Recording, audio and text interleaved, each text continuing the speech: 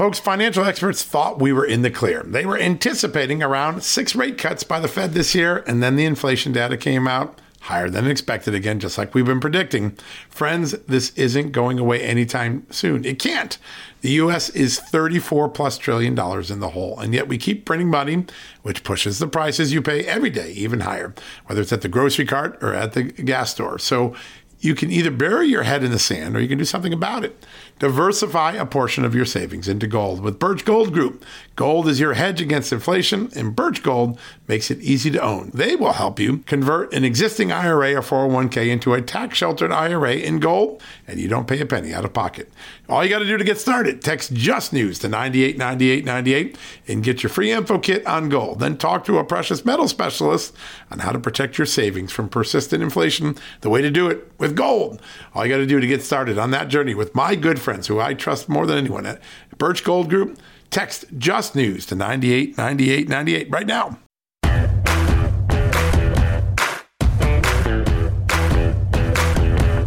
Hello, America, and happy Tuesday. Very excited to have you with us today. We've got a great show for you, starting right out of the gate with Marjorie Taylor Greene, the Congresswoman from Georgia, major player on all of the big issues in Congress today, whether it's impeachment of Joe Biden, impeachment of Mayorkas, the budget, the January 6th investigation. She's in the middle of almost everything, including Anthony Fauci. She'll be on the committee that interviews Anthony Fauci in January. We're going to get a full briefing from her on just what's on tap, what Congress is doing, and what it may not be doing that it should be doing. I think Congresswoman Greene is increasingly frustrated that even under Mike Johnson, there isn't a whole lot of action, a lot more talk rather than a whole lot of action. And I think that that's one of the topics we'll spend a lot of time on today. In the second part of the podcast today, we've got a great interview with someone who I think is really on the front edge of so much of the important do no harm conversations when it comes to America's health and well-being. Many U.S. medical schools offer scholarships and programs that illegally discriminate based on sex, gender identity, race, ethnicity, color, and national origins. That's concerning a lot of people. The Supreme Court ruling this summer obviously had a profound effect. Dr. Stanley Goldfarb of the Do No Harm organization is going to join with us to talk about discrimination in the higher ed, particularly medical schools, a very important conversation that doesn't get really enough attention. In fact, hardly any attention in the media today. We're really excited about both of those. Now, there were a lot of major developments today in the impeachment inquiry involving the Biden family. I'm going to get you a couple of them. The most important came out yesterday after the podcast was wrapped for the day, so it happened late in the day. James Comer, chairman of the House Oversight Committee, a guy that we have on this show often. You heard from him, I think, on Saturday, as I recall. He released bank records showing that Joe Biden received payments from Hunter Biden's Owasco PC, basically his corporate law firm account, back in 2017 or 18. It was after the president was out of office as vice president before he became president. Why is this significant? Well, first, Joe Biden said he never got any money from his son's company. Secondly, the explanation that Joe Biden and Hunter Biden's lawyers gave is that the money was because Joe Biden paid for his son's truck for some time, his personal car, his personal truck, and then Hunter Biden began reimbursing him. Well, there's one interesting thing. If this was a personal vehicle like you and I have, but Hunter Biden took the money out of his corporate law firm, there is potential tax implications for that transaction. Very much like what we heard a couple of weeks ago, where Joe Biden takes money out of a legal account that he had set aside for legal work for his lawyers, lends it to his brother, James Biden, and then the money comes back to Joe Biden in his personal account. And you heard James Comer say, hey, there's some tax issues with that.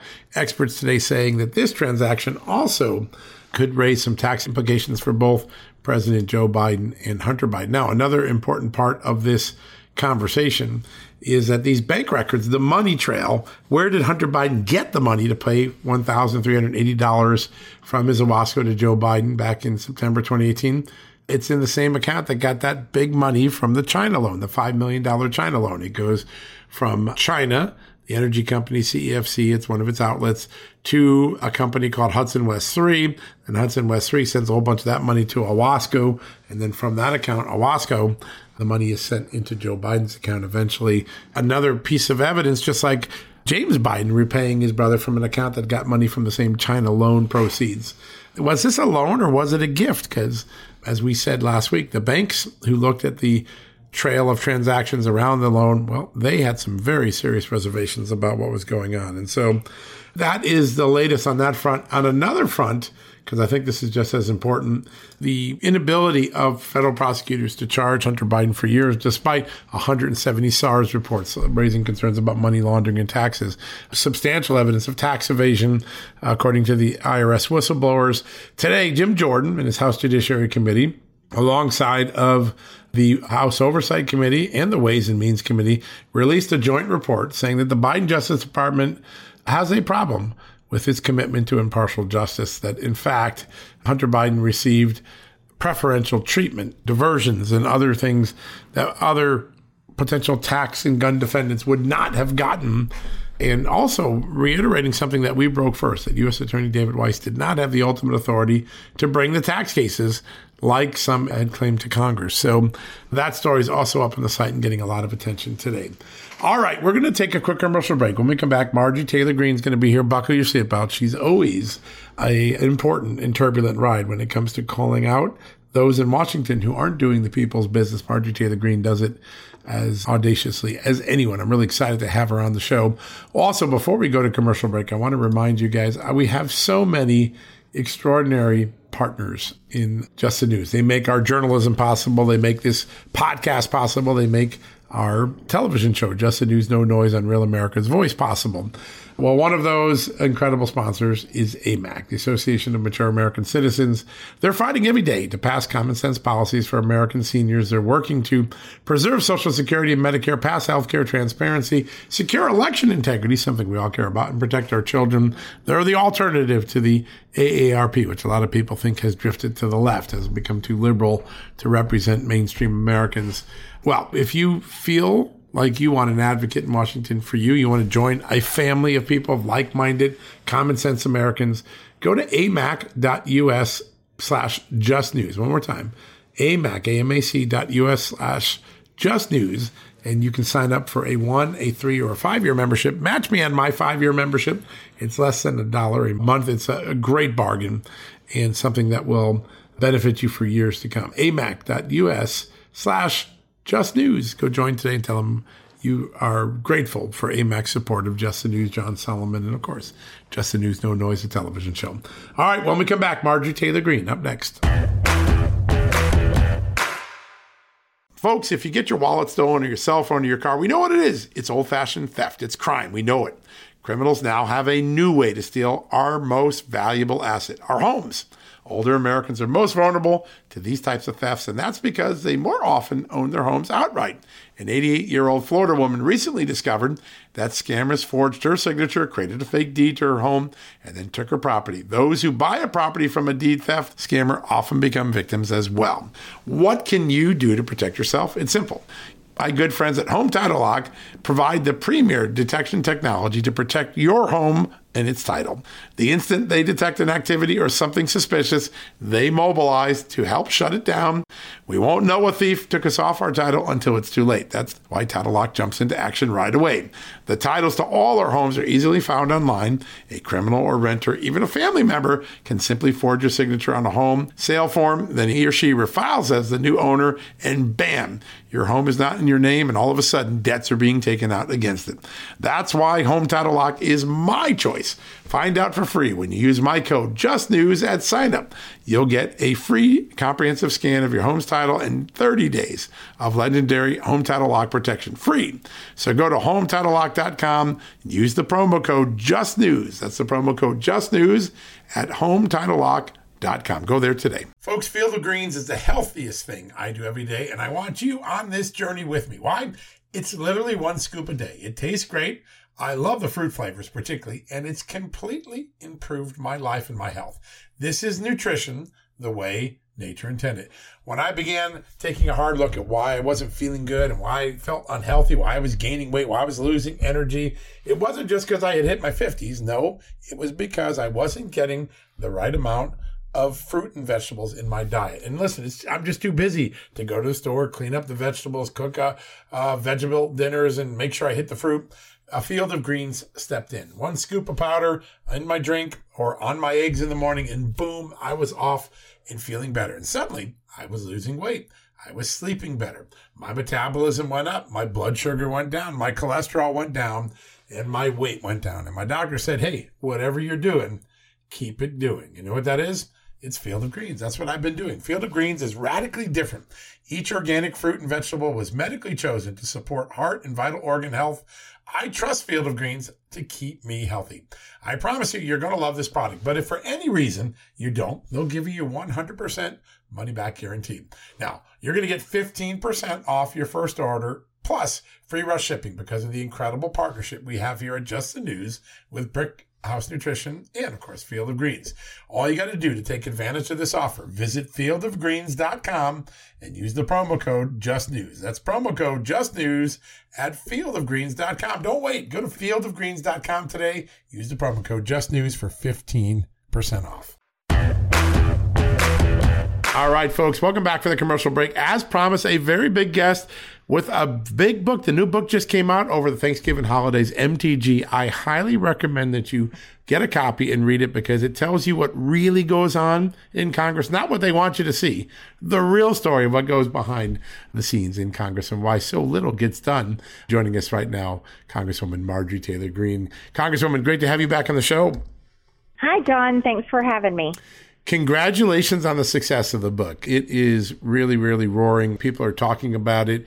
I think you rankled a few neckties, and I think that's a good thing because I think at the end of the day, people hear a lot of rhetoric, but they need to know what goes on behind the scenes in Congress, which is, by the way, a lot of nothing. What's been the reaction to the book so far? Well, people are loving it. They are buying the book, and sales are fantastic. A lot of the sales are happening through the website, mtgbook.com, which I'm really excited about. And I just spent the weekend going all over Florida, signing books and speaking to people, and which I love. I like to get out with regular Americans as much as possible and get out of this city because Washington, D.C. doesn't represent the American people. It represents itself, continuing to serve itself and foreign countries all over the world. Yeah, no, that's exactly it. It's an amazing thing. Now, the book, I think, captures the inaction and inertia in Congress so well, and there seems like it's going on even right now. New speaker, new promises, but at the end of the day, we're December 5th, and there hasn't been any more appropriations bills coming through. Tell us what's going on behind the scenes and also the frustration you have that they can't get the job done that they promise the American people. Well, it's more of kicking the can down the road. We'll be up against the deadline right before we know it, and we'll have not gotten our most important job done, and that is making a budget for the federal government. There's a lot of fights back and forth. You know, the farm bill is extremely important. That big funding bill is being argued between different factions in our Republican conference on spending levels. And some of the things in the bill, and they're both both sides are at a standstill right now. So we're not able to move forward with that. The Department of Justice funding bill, I'm an absolute no right now, unless anything changes and we can stop the political persecution going on that's coming from the Department of Justice. But really the big problem is we aren't doing the work we should be doing, John, and that's getting people in a room and hammering out the details and passing our appropriation bills. And so it's more failure. It's more of a calendar that sets us up to fail, and it's more of a schedule that is setting us up to fail while we're not passing appropriation bills. And we'll be coming up on those two deadlines, one towards the end of January and one at the beginning of February. And what makes me sick is our new speaker is talking about passing a one-year CR to continue the Green New Deal, continue abortion funding, continue trans funding for the military, continue all the things that we want to stop and change. And that'll just continue Nancy Pelosi's budget that serves the Biden administration. Yeah, there's a lot of people really concerned. The assembly line is essentially empty right now. There's just no bills coming down there. And I think a lot of people, and I even saw this in the Hill newspaper today, think what they'll end up doing is just falling back to the deal that Kevin McCarthy made in May. If that happens, if after all we've been through with the change of speakership, all the votes, all the drama, if we end up with the same deal we had in May, what will that message will that send to the American people? Well, I think that what that sends is nothing changes in Washington, and that's what I've been saying all along.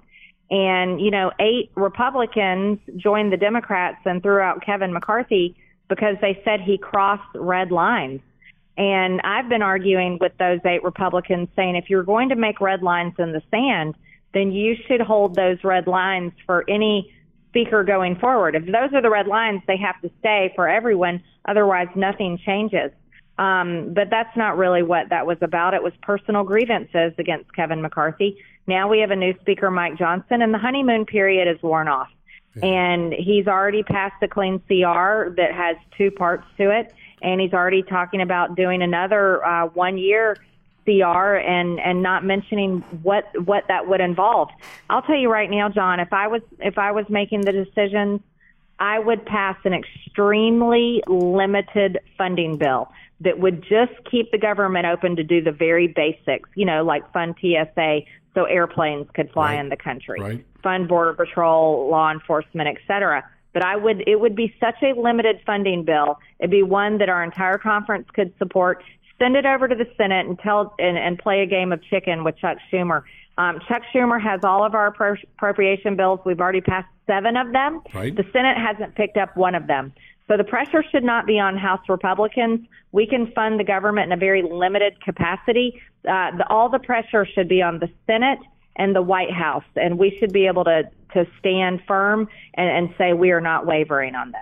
Yes, it's so important. And Americans voted for change, but thus far it's been status quo for so much of the spending addictions that occur in Washington. And you're one of the few people that doesn't let up. You keep that pressure on, and I think Americans appreciate that pressure. Another place where there has been some success in Congress is getting a little bit more to the truth about the Biden family enterprise. Joe Biden for 5 years called anyone who dares say, hey, I benefited from my son's businesses a conspiracy theorist, except he was benefiting. The documents yesterday show a direct payment from one of Hunter Biden's companies to Joe Biden.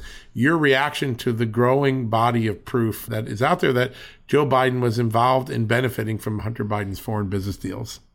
Well, I serve on the Oversight Committee and have been very involved in the impeachment inquiry. But I'm also one of the few Republicans that have been screaming to impeach Biden ever since his first day of office when I introduced articles of impeachment on him. My comments and my gut feeling and my reaction to every single massive amount of evidence that we continue to unveil and we present to the American people, but we also present to other Republicans in our Congress is that, well, when are we going to do something? And as I spoke to thousands of people this past weekend on my book tour, that's exactly what they said. They're almost to the point where don't show us anything else. When are you going to impeach him? Because the American people believe he's guilty. Our problem is Republicans in Congress are the ones still sitting on the fence, and some of them are refusing to impeach altogether. So the problem isn't the American people. They don't need the proof anymore. It's Republicans in Congress. Do you think by early next year there will be at least one formal impeachment proceeding, either with the work you've done to get the Homeland Security Secretary, Alejandro Mayorkas, impeached, or President Biden? Will there actually be one, not an impeachment inquiry, but an actual impeachment? Do you think we'll get one? Yes, so I had introduced my articles of impeachment in a privilege resolution form a second time. And when I did that, there were people falling apart, in here because 8 Republicans had voted with the Democrats, and they heard from their constituents. As a matter of fact, they heard from Republicans all over the country. Well, they were losing their minds and, making a clean path, wearing it out, going to the Speaker's office over the impending vote that they were going to have to take again. And Speaker Johnson came to me, and Chairman Mark Green from the Homeland came to me, and they promised me that we will be impeaching Secretary Mayorkas very soon, starting that up sometime after the first of the year. And it will be happening on the Homeland Committee, which I serve on. So I will be very involved in that process, and I'll see it through all the way to the end. If we don't do it and they backtrack on their promise, I'll go right back to introducing them as privilege resolutions once again and forcing a floor vote. Because at this point, I am so sick and tired of nothing but talk, which is a bunch of hot air and BS. I am all about action. But I'm also prepared to start using privilege resolutions for the other articles of impeachment I have, because I can't tell you how many people are at their wits' end over Republicans doing nothing, absolutely nothing, but furthering the Biden administration's agenda, and not holding anyone accountable. Yeah, that frustration is palpable, and we see it every time you're out there talking, because you are trying to move the football down the field, and it just seems like so many people grab the ball on the sidelines and don't let it advance. It's a remarkable dynamic, and I think people voted for change last November, and right now they don't see a whole lot of change. Obviously, some more investigations, but not the sort of change I think they were voting for, and I think that's why your arguments are cutting through with the American people. They want change. You want change. We got to get the rest of Washington to change.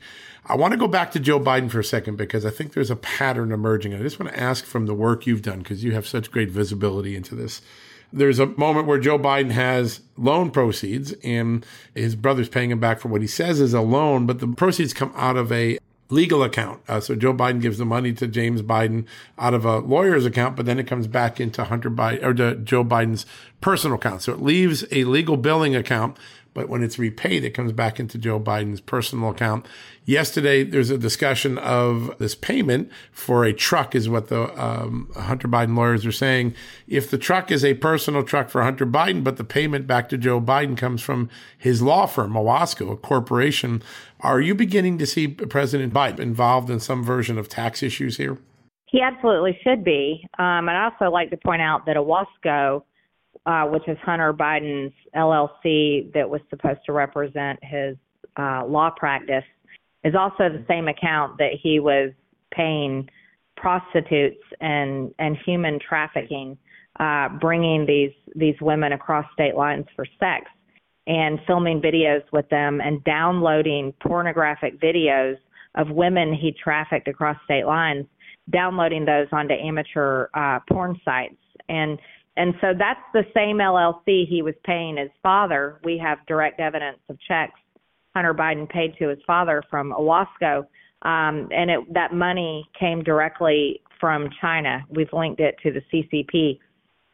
Joe Biden claims that this was loan repayment. Everybody knows what this is. It is literally the most simplest form of money laundering, and it's all because he's selling out his father's influence. The argument that the Democrats have is that, well, he wasn't in office at the time. It doesn't matter. Joe Biden has been in office in Washington, D.C. longer than I've been alive, and I was born in 1974. That man had just finished being vice president of the United States for 8 years and a senator before that. He is probably one of the most powerful Rolodexes in the world with contacts and people that he knows. So whether he was in office or out of office, his influence is big. His influence has far reaches, and his power is tremendous. And so they can't hide behind that whatsoever. Yes, there's major tax implications, John, and the Ways and Means Committee will be investigating that. We need to see Joe Biden's tax returns. We need to understand fully, did he report this income? Because it is income. It's not loan repayment. And we need to look into that, because if this was any everyday American, they'd be locked up in jail right now. They wouldn't be out walking free, making excuses and pretending they were paying the family back with loan repayments. Yeah, no, that's so very important. No doubt about it. The tax issues, I think, are going to become more front and center, and it looks like Joe Biden may be involved in it. And we know Hunter has a tax problem already, but Joe Biden seems to be moving money in a way that could have facilitated some of these tax issues. It's going to be very interesting to watch how it plays out. I want to turn to the J6 defendants. You are one of the few people that speak out for them every day, their families, the disproportionate punishments that they're getting. Is there any progress anywhere in the legal system right now where you see some hope, maybe these cases going to the Supreme Court to try to restore some balance? Because you see these disparities, you point them out on Twitter all the time. You see someone convicted in the BLM riots as getting a very minor offense, and then someone that just walked past the Capitol gets put into prison. I know you're fighting hard to get equal justice. Any glimmer of hope? No, there's no glimmer of hope. This is an issue that has me almost beside myself. Again, every time I go speak to any group of people outside of Washington, whether it's in my district, no matter what state it's in, It's all what this is. They overwhelmingly ask me about January 6th. And usually at every event, there will be several either January 6ers themselves or family members who have someone that is locked up in jail, basically rotting away as a pretrial defendant. And it's heartbreaking, and it's hard for me. I can't even take the stories anymore. Right now, on average, there is still being one a day arrested by the Department of Justice, one a day. And we are nearly 3 years after the fact. And, 2 men just pled guilty to arson at the Wendy's in Atlanta after the Rayshard Brooks shooting. They got a $500 fine, and that's it. No prison time, right? None whatsoever. No prison time. And there was a little girl named Sequoia Turner, a little black girl that was killed at that Wendy's, a gun shot in the back seat of her mother's car. There were other people killed at that Wendy's. And the only, we know the people that were killed on January 6th, Roseanne Boylan and Ashley Babbitt and a few other people. These were actual protesters that were killed. But these were innocent people that were killed at the Wendy's due to these BLM riots and violence, and destruction. And they're not rotting away in jail. And we were calling a 2-tier justice system. I'm going to say right now, there's no justice in America. It's only political persecution, because the scales of justice have tipped so hard to the left, they've literally fallen off.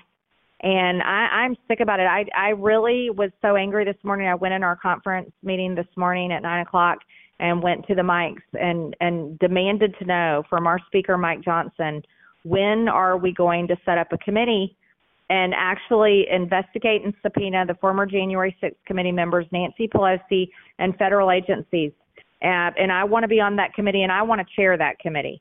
And I was demanding it, and I told every one of my Republican colleagues, I said, I'm telling you the truth, because you hear it when you go home too. And none of them could deny it, because every Republican district in this country, people want to know what are we going to do to stop it. And the disgusting truth is, John, this town right here, Republicans in Congress are doing nothing, absolutely nothing, to stop the Department of Justice from politically persecuting Americans that supported Trump on January 6th and walked through open doors, or maybe didn't even walk inside the Capitol at all. Yeah, that's the thing. Some people are being convicted of crimes never went in the Capitol whatsoever. It's a head scratcher. I want to turn to one other favorite subject, because I think Americans are catching up to the truth on this man, though it took a long time. Dr. Anthony Fauci is going to appear before the Select Subcommittee on the coronavirus pandemic. You're a member of that committee. I guess it's going to occur in January.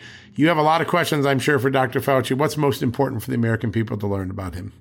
Well, I think we all know pretty much everything there is to know from Dr. Fauci. He's come before Senate hearing after Senate hearing. We know he's a compulsive liar. We know that he's unbelievably power hungry. And we know that COVID was basically like a real life lab experiment playing out in front of his eyes, where he got to pull the strings, lying about mask effectiveness, lying about COVID vaccines. I'm particularly interested in the millions of dollars that he made through his position and his positions and appointments, and how he was connected with these vaccine companies.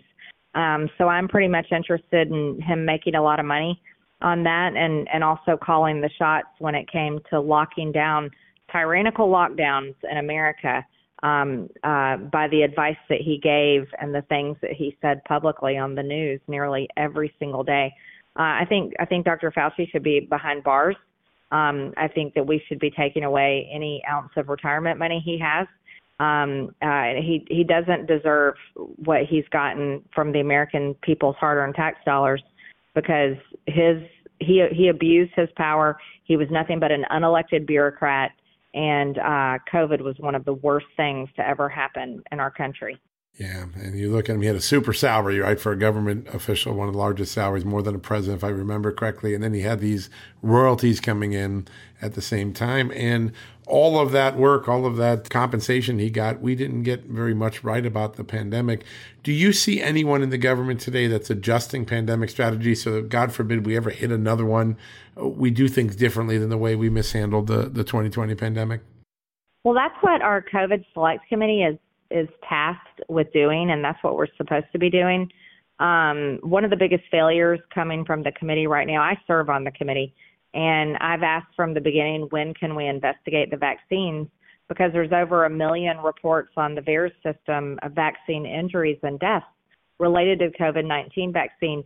I serve with a lot of doctors on the committee that constantly argue with me and are not interested in investigating the vaccines. So I've been holding those hearings on my own because it's such an important issue to the American people. This crosses political party lines. And there's a lot of things happening. Babies now are the CDC is recommending to give the COVID-19 vaccines to children and babies, even though there is tremendous evidence of myocarditis even in infants.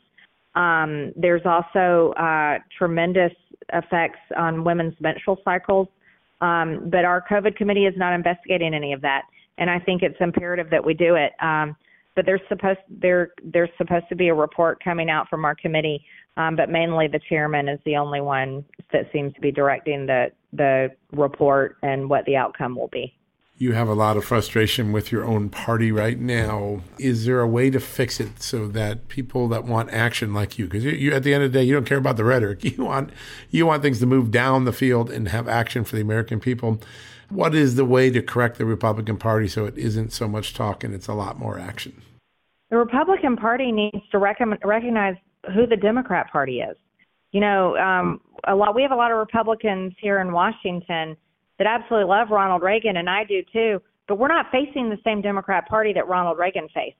But Republicans in Washington act as if we are.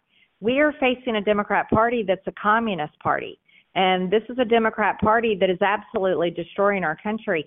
And I want to see Republicans do a good job. I would be very much for my colleagues if they would actually wake up and open their eyes to the threat that we face every single day. And that's our colleagues across the aisle who absolutely hate us. They would put us in jail if they could. They would put us in re-education camps if they could. They would put President Trump in jail for the rest of his life until he's dead, and his family, and take away all their assets and anybody that has truly supported him and worked for him. And that's who the Democrat Party is. And I'm disgusted with Republicans that either refuse to acknowledge all of that or just completely fail every single day because they serve the lobbyists and the special interests in order to fill their campaign accounts to get reelected every 2 years. Right now, John, I'm purely disgusted with my own conference, and I'm sick and tired of all the talk and no action. I think it's pitiful. One thing I know people know about your time in Congress, you've only been there a few years, but you're focused on getting things done, not getting things said. And I think your constituents know what that looks like. It'll be good to see the rest of the country have their lawmakers do the same thing. But Congresswoman, it's a great honor to always have you on, always to get great straight talk updates. Thank you so much for joining us today. Thank you for letting me do it. Thanks, John. All right. We'll talk real soon. Thank you, Congresswoman. All right, folks, don't go anywhere. When we come back, we're going to be talking about potential illegal discrimination in U.S. medical schools. Dr. Stanley Goldfarb from the Do No Harm group is going to be with us right after these messages. You know what, folks? Stress may be why you can't lose weight. If you've got moderate to high stress like I do, a doctor-formulated weight loss supplement called Lean could be your solution. Chronic stress wreaks havoc on blood sugar, which can cause your body to store excess fat. Stress can also slow your metabolism, which fuels weight gain. And you know all about stress eating and sugar cravings, right? Now the good news. The studied ingredients in Lean have been shown to help maintain healthy blood sugar levels, help optimize metabolism, and keep your appetite under control. Now, if your life is a bit stressful like mine and you want to lose weight, add Lean to your healthy diet and exercise lifestyle. Now get 15% off and free shipping at takelean.com. That's takelean.com and enter the promo code JustNews15. That's the promo code JustNews15 at takelean.com. One more time, takelean.com. Statements have not been evaluated by the Food and Drug Administration. This product is not intended to diagnose, treat, cure, or prevent any disease, and it's not a substitute or alternative for care from a healthcare provider. Folks, if you owe back taxes, fair warning, you're not going to like this. The IRS is mailing millions of pay-up letters. Millions, I say. Then it's up to the 20,000 new IRS enforcement agents to find you. Why the IRS targets you and not millionaires? Well, because millionaires have tax lawyers. You don't. You'll pay up. Plus interest and penalties. You need Tax Network USA, and you need them now. Tax Network USA has brilliant war room strategies to solve your IRS problems quickly and in your favor. Like a preferred direct line to the IRS, they know which agents to deal with and who to avoid. It's not all bad news for you because Tax Network USA learned of a special limited time IRS offer. They're willing to waive $1 billion in penalties if you qualify. So schedule your free confidential consultation to see if you qualify for this limited time IRS penalty canceling offer. To do so, call 1-800-245-6000. That's 1-800-245-6000 or visit tnusa.com/justnews. That's tnusa.com/justnews. All right, folks, welcome back from the commercial break. As you know, this past summer, a series of landmark rulings by the Supreme Court, United States Supreme Court, ingrained clearly that affirmative action could not be imposed in college, universities, and campuses across the country. And it has led already to a race by some schools to try to repackage that sort of affirmative action as something else to try to get around the rulings, as well as an honest debate about what's right and what's wrong. How can you create diversity in medical schools without imposing discrimination? A lot of people don't realize that in America's medical schools, which are some of the most elite and toughest to get into and produce some of our most brilliant doctors, there are quite a few discriminatory practices that disenfranchise students who are applying. Our next guest is on the forefront of that battle, trying to create common sense solutions to what has become oftentimes common sense lacking admission policies. Joining me right now, Dr. Stanley Goldfarb. He is the chairman of Do No Harm Medicine. Doctor, good to have you on the show. Well, it's great to be with you. Thanks so much. I think a lot of people are going to be shocked by what we're about to talk about because I don't think a lot of people understand the dynamics of these medical schools, the mentality. But before we get to that, tell us a little bit about DoNoHarmMedicine.org because it's such an important organization doing important work. A lot of people might not have heard of it before. Sure. Thanks for the opportunity. Well, Do No Harm was begun in April of 2022, and our goal is to eliminate discriminatory practices in healthcare. And our second mission is to do something about so-called gender-affirming care of children. We don't have any comments about adults who do anything about their gender, but children. So those are the two issues. And with respect to the issue that you've raised, John, about medical schools, one of our points is to make sure that there's no discriminatory practices in the admission to medical school, as well as the way patients are treated. And there's unfortunately been a fairly long and recent history of attempts at discriminatory practices in both those arenas, particularly with respect to race, which we think can really undermine American healthcare. Yeah, no, there's no doubt about it. And I think most people think, well, we go to a hospital, we go to a doctor, we go to a medical school, and the practitioners don't see race. They just simply see a patient and try to treat their symptoms. But in fact, there is a significant ideological twist that has been injected into the U.S. medicine system for quite some time. Tell us a little bit about how it became ingrained in some of its manifestations in the everyday work of medicine. Sure. Well, I think there's been a push for diversity in healthcare, which has been mostly driven, frankly, by people of the left who simply believe in diversity for diversity's sake.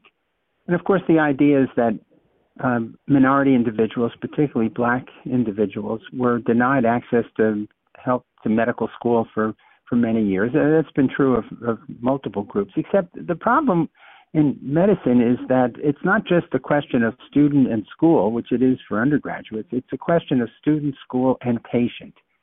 And in healthcare, it's really important that the people who get to be doctors, who get that privilege of being physicians, really are the most qualified and the most capable individuals.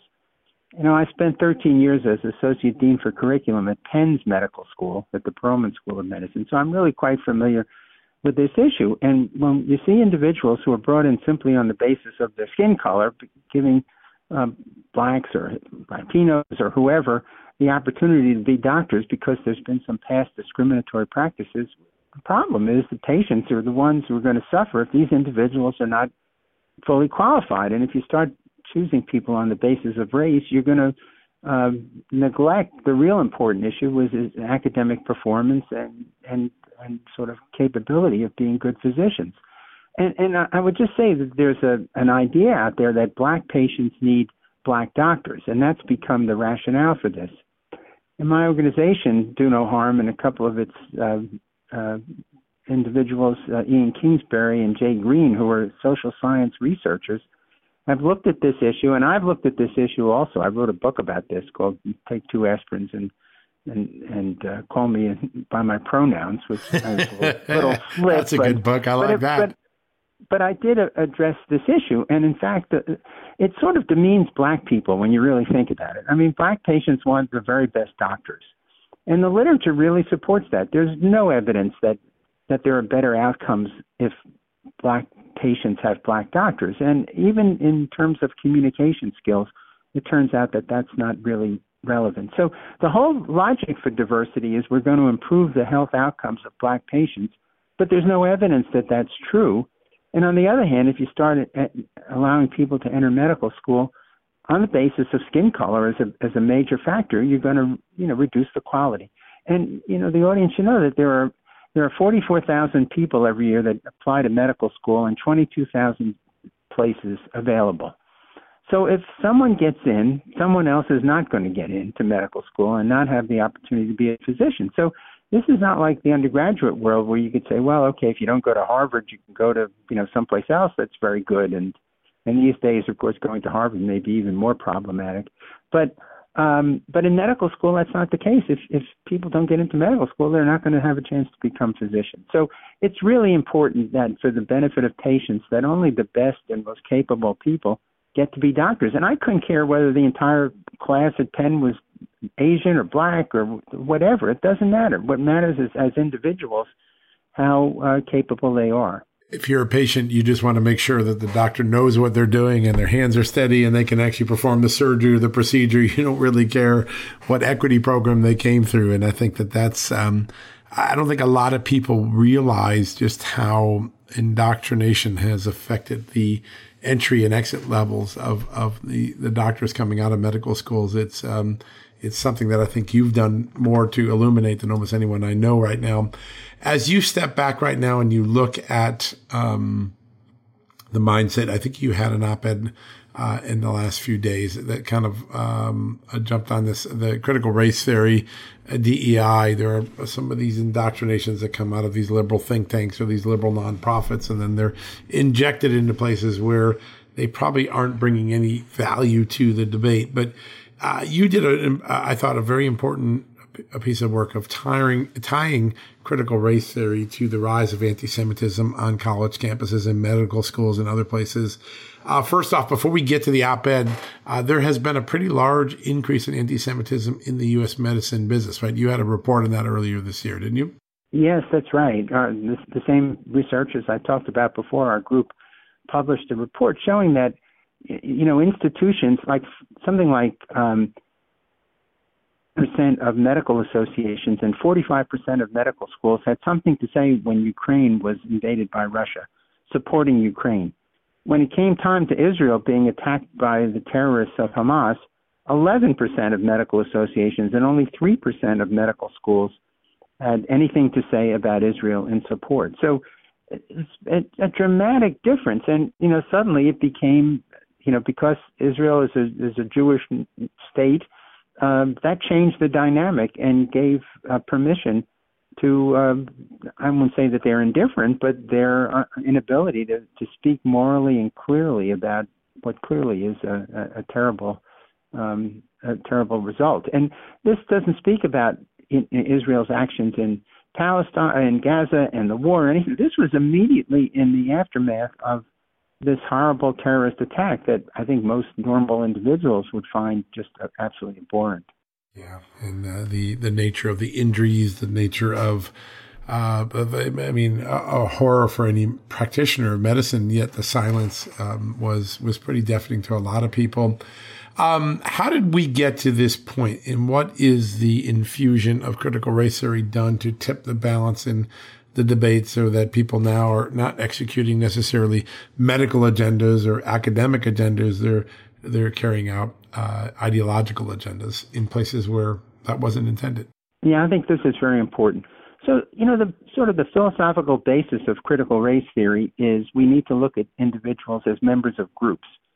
We shouldn't look at them as individuals, but as members of groups that were either oppressed, which represents everyone but white people, or the oppressor, which mostly represents white people.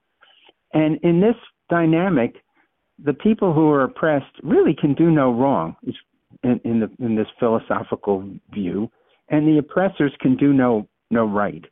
So the implementation of critical race theory is really the diversity, equity, and inclusion world, which says, for example, we need to treat black individuals who come into the doctor's office as members of a group and not as individuals with individual stories and individual problems. And in terms of anti-Semitism, it's come that, Israel is an oppressive state, oppressing the Palestinians.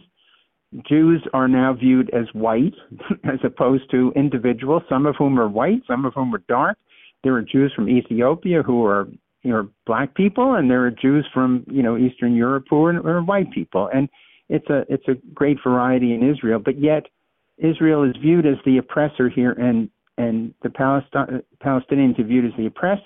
And this gives the whole world of the left predominantly the permission to attack Israelis and Jews because they're oppressors. And in this new morality, it doesn't matter what's right and what's wrong. It only matters of what the power dynamics are between groups. And this leads to evil being acceptable because it justifies the sorts of things that Hamas did on October 7th because they're responding to so-called oppression that they've been under.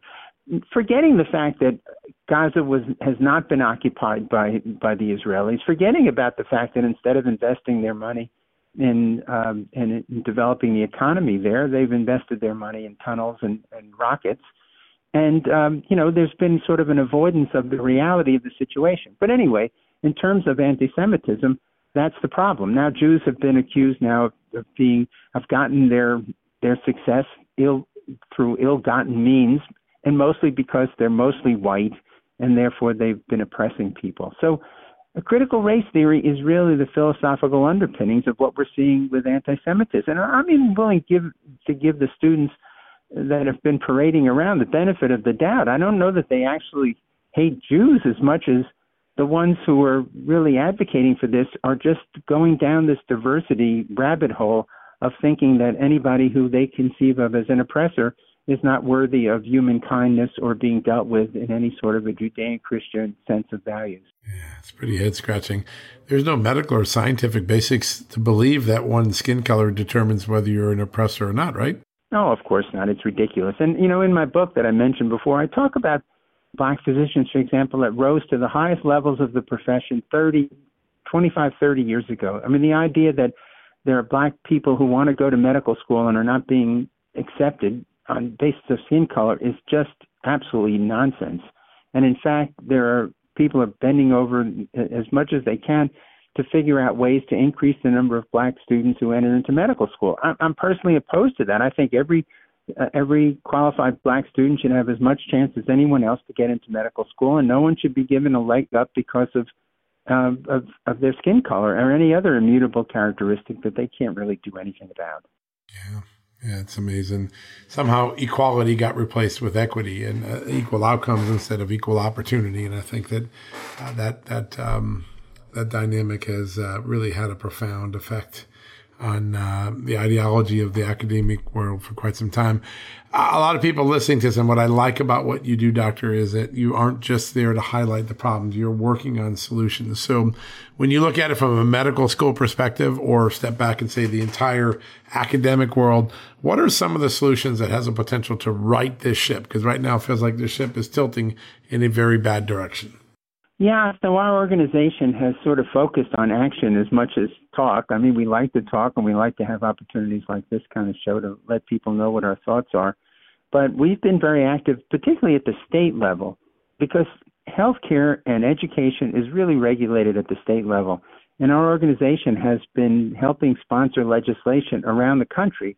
And in the space of the so-called DEI world, what we've done is we've pushed legislation that's now been enacted in a number of Midwestern states like Tennessee and Kansas and Texas. And I recently was testifying in Ohio about bills that will ban so-called DEI in higher education. Now, what this means is that professors are not forced to write diversity statements or to adhere to diversity as a goal in their education and in their career development, but rather will focus on merit and having the best people as possible to be, enter schools and also in terms of doing their research. It fights against demanding that physicians take implicit bias courses in order to get their licensure renewed. We've been pushing back against that because we know these courses don't work. And the idea that physicians are treating patients differently based on skin color is really a faulty idea that hasn't been proven in any way, shape, or form as an explanation for healthcare outcome disparities. There are bills that try to control the spending that goes on at state universities, particularly. A place like, Michigan has spent $85 million over the last 5 years on the diversity programs in the University of Michigan. And this doesn't accomplish anything. So these bills have that we've been helping sponsor have told these universities, you can't spend money on these issues anymore. Spend money on educating the students and not indoctrinating them. And we've been, of course, as I mentioned before, particularly active in the space of trying to stop children from undergoing these gender transitions. Again, adults do whatever they want, but we believe that the medical literature, the scientific literature clearly shows that this is a terrible error. Multiple European countries have now come out against the way the United States is handling this problem, and it really is a medical scandal. Wow, amazing that. And it's hard to find any coverage in the mainstream media. That's one of the other things, is that these universities, these pharmaceutical companies, these medical schools and their portrayers, they are able to keep this conversation from drifting in the direction that you and I are talking about, which is restoring it to meritocracy. And it's really disserving the entire country without having this debate out and open. Dr. Goldfarb, what's the best way for people who want to engage in the Do No Harm Medicine movement? How do they stay in touch with you, follow the great work you're doing, get involved if they think they can be influential in their community and making a difference? Sure. As you mentioned earlier, and thank you for that, our website is donoharmmedicine.org, and we have over 6,000 members now, physicians as well as concerned patients and others who have interacted with us. They give us so-called tips, information about schools, about what they're observing, and we've acted on those. We've had a number of lawsuits that we filed when people told us about discriminatory practices. We've been successful in several of them. So our focus is on getting things done, either through the legal system or through the legislative system, and that's where we're really putting all of our efforts. Do no harm and get things done. That's a pretty good combination. I think a lot of people are nodding their heads saying, I want to be part of this. Doctor, what a great honor to have you on. We want to make this a regular occurrence because I think what you're doing is one of the most defining missions that we have in getting some common sense back into medicine right now. What a great opportunity to spend some time with you today. Thank you, John. Really appreciate it. Yeah, same here. All right, folks, we're going to take a quick commercial break. We'll be right back to wrap things up right after these messages. Hey, folks, it's John Solomon here. Today, I want to shine a light on AMAC, an organization who's dedicated to America's seniors, but is vital for conservatives of all ages. AMAC stands out by not only advocating for senior issues, but also by pushing for conservative values that affect us all. By joining, you're not just supporting our senior citizens, you're part of a movement defending the freedoms that made this country great and to ensure that we secure our nation's future. Plus, membership brings you exclusive benefits like discounts on travel, dining, and entertainment, and of course, special insurance rates, one of the things I like. Regardless of your age, if you're driven to preserve freedom, AMAC welcomes you. This is about uniting youthful vigor with the wisdom of experience in our quest to keep this country great. Sign up now for amac.us/justnews, and for a limited time, you get a free gift membership for someone else who shares your love for our great nation. Don't miss out on this chance to make a difference from AMAC. Join today at amac.us/justnews. That's amac.us/justnews, and extend the invitation to a friend or a family member for free. What a great opportunity. Folks, financial experts thought we were in the clear. They were anticipating around 6 rate cuts by the Fed this year, and then the inflation data came out. higher than expected again, just like we've been predicting. Friends, this isn't going away anytime soon. It can't. The U.S. is $34+ trillion in the hole, and yet we keep printing money, which pushes the prices you pay every day even higher, whether it's at the grocery cart or at the gas store. So you can either bury your head in the sand or you can do something about it. Diversify a portion of your savings into gold with Birch Gold Group. Gold is your hedge against inflation, and Birch Gold makes it easy to own. They will help you convert an existing IRA or 401k into a tax-sheltered IRA in gold, and you don't pay a penny out of pocket. All you got to do to get started, text Just News to 989898 and get your free info kit on gold. Then talk to a precious metal specialist on how to protect your savings from persistent inflation. The way to do it with gold.